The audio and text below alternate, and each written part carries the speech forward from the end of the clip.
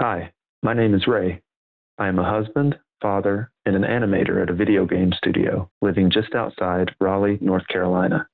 I have been a Desiring God ministry partner for 5 years. You are listening to the Ask Pastor John podcast with John Piper. That was Ray, a friend of ours who animates video games. He has an interesting story to share, as you can imagine, and that's going to be up here in a moment. But first, Pastor John, we have talked a lot on this podcast about personal productivity, and that leads us to today's question from a listener named Paul, who lives in Soria, Spain. Paul writes this: Hello, Pastor John. Thank you for this podcast. Way back in episode 839, you mentioned the importance of writing out a personal mission statement for our lives with the aim of enhancing personal productivity. I agree completely, and I find this task entirely daunting. So how do I, as an average Christian layperson, go about coming up with a personal mission statement? Should we be strengths and talents oriented about it? Should we focus on roles? Should we mostly focus on spiritual needs in the church, both locally and globally? And how do we avoid letting this statement grow so broad that we get overwhelmed to the point that such a statement does nothing actually to help us focus our energies? Any help would be appreciated. When I read the Bible, I cannot escape the relentless teaching that God has purposes. He has goals in everything he does. He's not a God who is coasting aimlessly. He's not going in circles. The God of the Bible is pervasively pursuing accomplishments of his own counsel. So Isaiah 46, I am God. There is no one like me, declaring, my counsel shall stand. I will accomplish all my purpose. So there it is. I will accomplish all my purpose. God has purposes. He has plans. Isaiah 14:24. As I have planned, so shall it be. As I have purposed, so shall it stand. Plans, purposes. I determined it long ago. Isaiah 37:6. I planned it from days of old, and I now bring it to pass. I don't think there would be any gospel, any salvation, any eternal joy if God were not a planner, one who lived with purposes and goals, because Acts 4:27 says that all the enemies of God were gathered together in Jerusalem at the crucifixion of Jesus to do whatever your hand, O God, your plan had predestined to take place. Now, when I step back from all of that vision of the planning, purposing God, the effect it has on me is to stir me up to really serious questions like, well, what is God's ultimate goal then? I'm sure he has millions of sub-goals and sub-purposes in everything he does. I like to say God's doing 10,000 things we don't know anything about. Yeah. Most of those goals and purposes are hidden from us.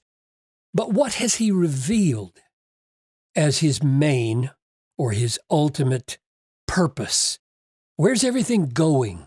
That's the question that has burned in me ever since I was 22 years old and became a lover of the all-ordaining, all-planning God.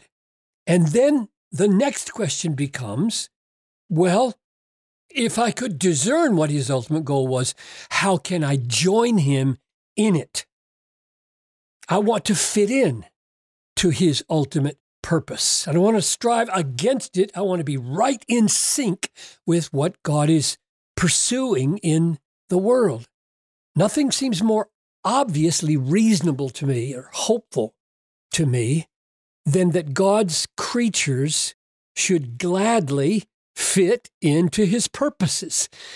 So surely that's his call on us. That's what he's beckoning us to do. Find my purpose, join me in it. So that's my second question then.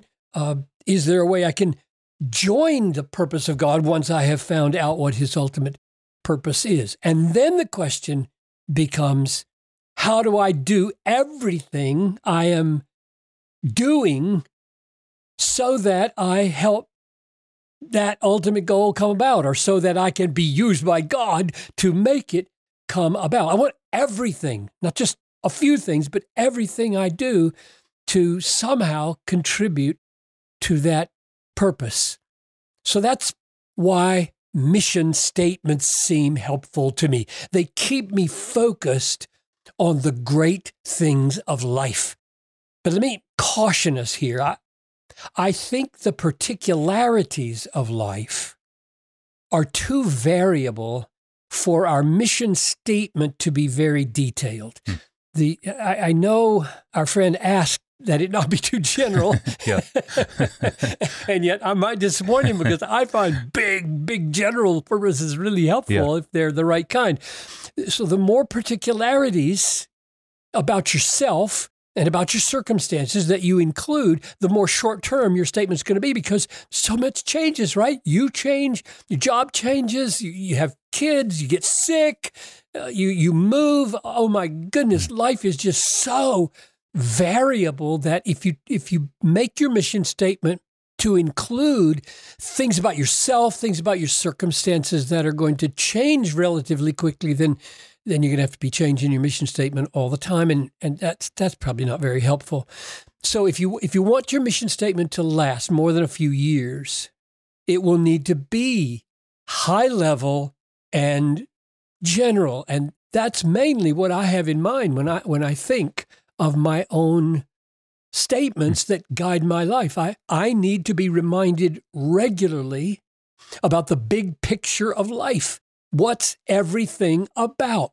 What goals can I have that are in sync with God's goals and are so clearly biblical that they don't change?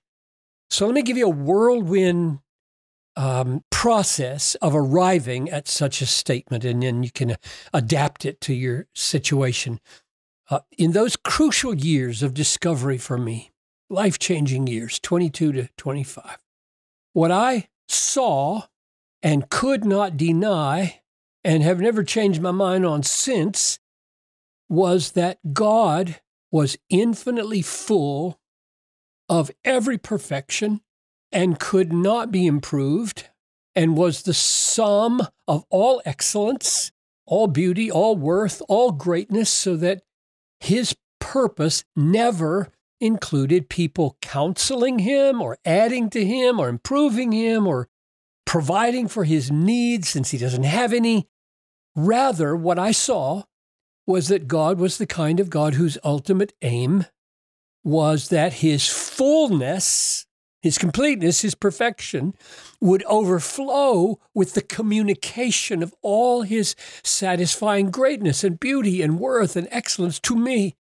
In other words, God's ultimate purpose is to be seen and savored and shown. Those are my three favorite words for describing it.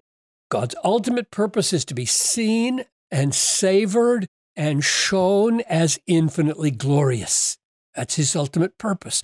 This is not megalomania, by the way, because the communication of himself in all his glory is what the human soul was made to be satisfied by.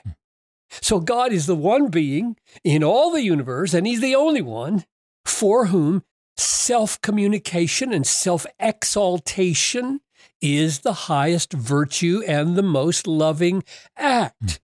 So Isaiah 43:6, bring my sons from afar, my daughters from the ends of the earth, everyone who is called by my name, whom I created for my glory. And so the very first thing that he teaches us to pray over and over is, hallowed be your name. That is, glorified, treasured, loved, honored, praised, admired, enjoyed. Hallowed be your name. That's the first and foremost cry of every saint every day. Make me a means, God, please make me a means of the communication and the display of your beauty and your worth and your greatness. That is, may others hallow your name because I exist. That's why we come into being. That's the essence of every biblical personal mission statement, I think, if it ties into God's ultimate purpose. So that's where I start. And then the question becomes, how? And the Bible seems, that is, how can I live that way? How can I join in to that accomplishment of that purpose? And the Bible just seems to offer countless answers. Like, whether you eat or drink, do all to the glory of God. Give thanks to the glory of God. Confess Jesus to the glory of God. Do good deeds that God may be glorified. Welcome one another to the glory of God. Be generous to the poor for the glory of God. And on and on. I have other texts listed here, but they're all over the place. Everything we should be doing with our bodies and our minds and our hearts should be something that makes God look glorious, because he really is. We're helping people see him, savor him, show him for what he's really like.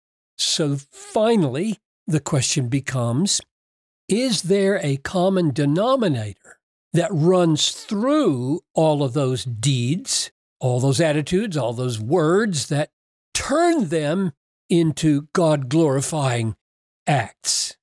How does everything I do become worship? How does everything I do become a display of God's greatness and beauty and worth? And the answer is given, for example, there are other places, 1 Peter 4:11.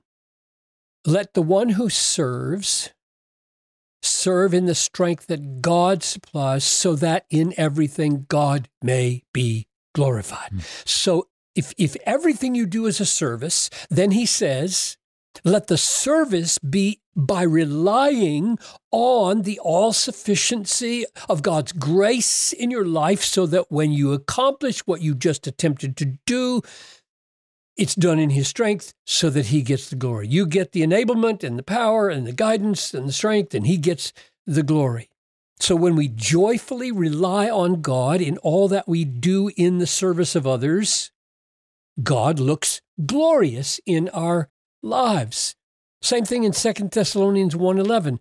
Let every work be a, quote, work of faith by God's power, so that the name of our Lord Jesus may be glorified in you.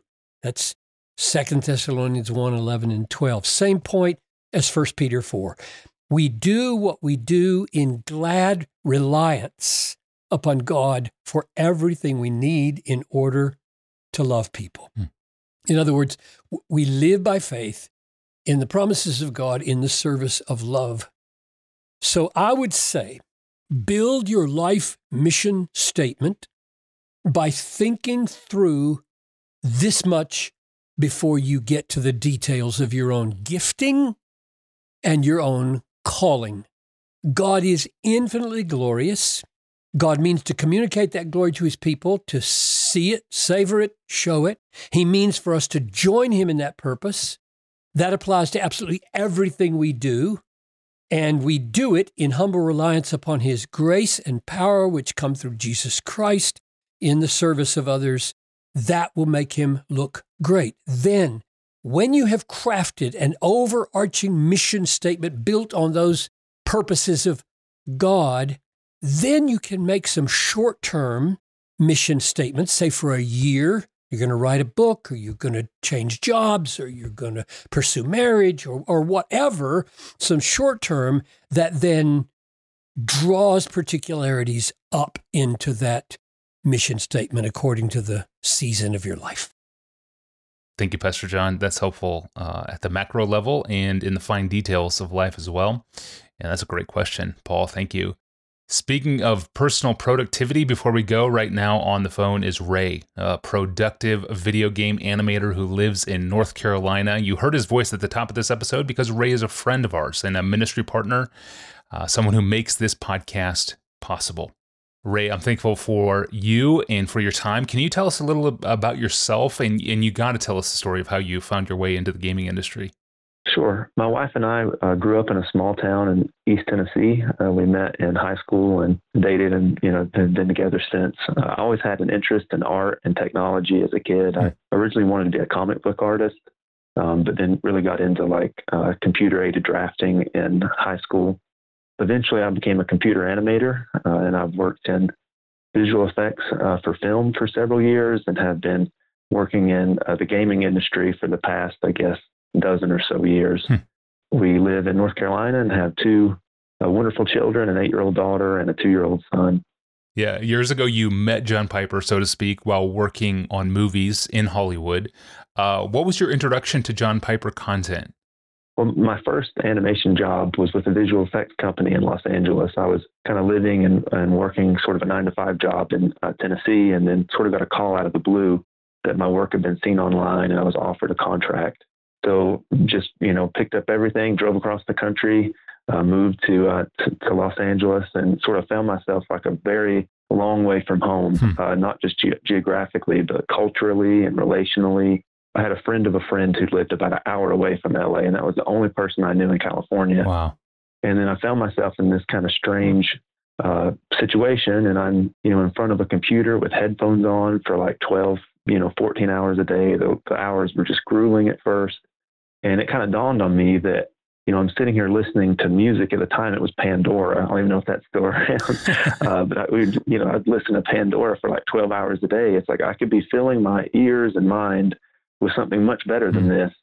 And that sort of started this process where I eventually stumbled across some of John Piper's sermons online. And then ever since, I've just been a voracious consumer of Desiring God's content, from the podcast, the articles, the YouTube videos. All have just been such a blessing to me and my family. So encouraging. Looking back over the years, how would you summarize the effects of Desiring God resources on your life? Yeah, looking back, I think there's been like 2 kind of main impacts that Desiring God has had and continues to have, really. The first one, I've been shown again and again that my view of God is too small, that my outlook into the world is so self-centered, and my appreciation for his sovereignty and his gifts is so, superficial and based on my circumstances so often, so short-sighted. And the second major impact is that God's word is deeper and richer and more beautiful and deserves so much more of my focus and time and attention than I've given it. And those 2 things have impacted pretty much every part of my life and the life of our family. Powerful. Powerful. Thank you, Ray. So you're talking to a bunch of listeners of the podcast right now, many who have never given in the past. What would you say to them in this opportunity for them to join you as a ministry partner with us at Desiring God? So in my personal devotion yesterday, I was in Psalm 102 and came across this, and it just stood out to me so much. So I'll share that. And it's verse 18, I think. Let this be recorded for a generation to come, so that a people yet to be created may praise the Lord. And it goes on to talk about how God looks down, he heard the groans of the prisoners, he freed them. But to me, that sums up why we support Desiring God. We want to contribute in any small way that we can, so that the God glorifying message, that Desiring God consistently puts out, can be recorded for a generation to come, so that people yet to be created may praise the Lord. Our prayer is that people all over the world now and in the future will hear the message and be as blessed and uplifted and as drawn to their Bibles and to their knees as we have been by it.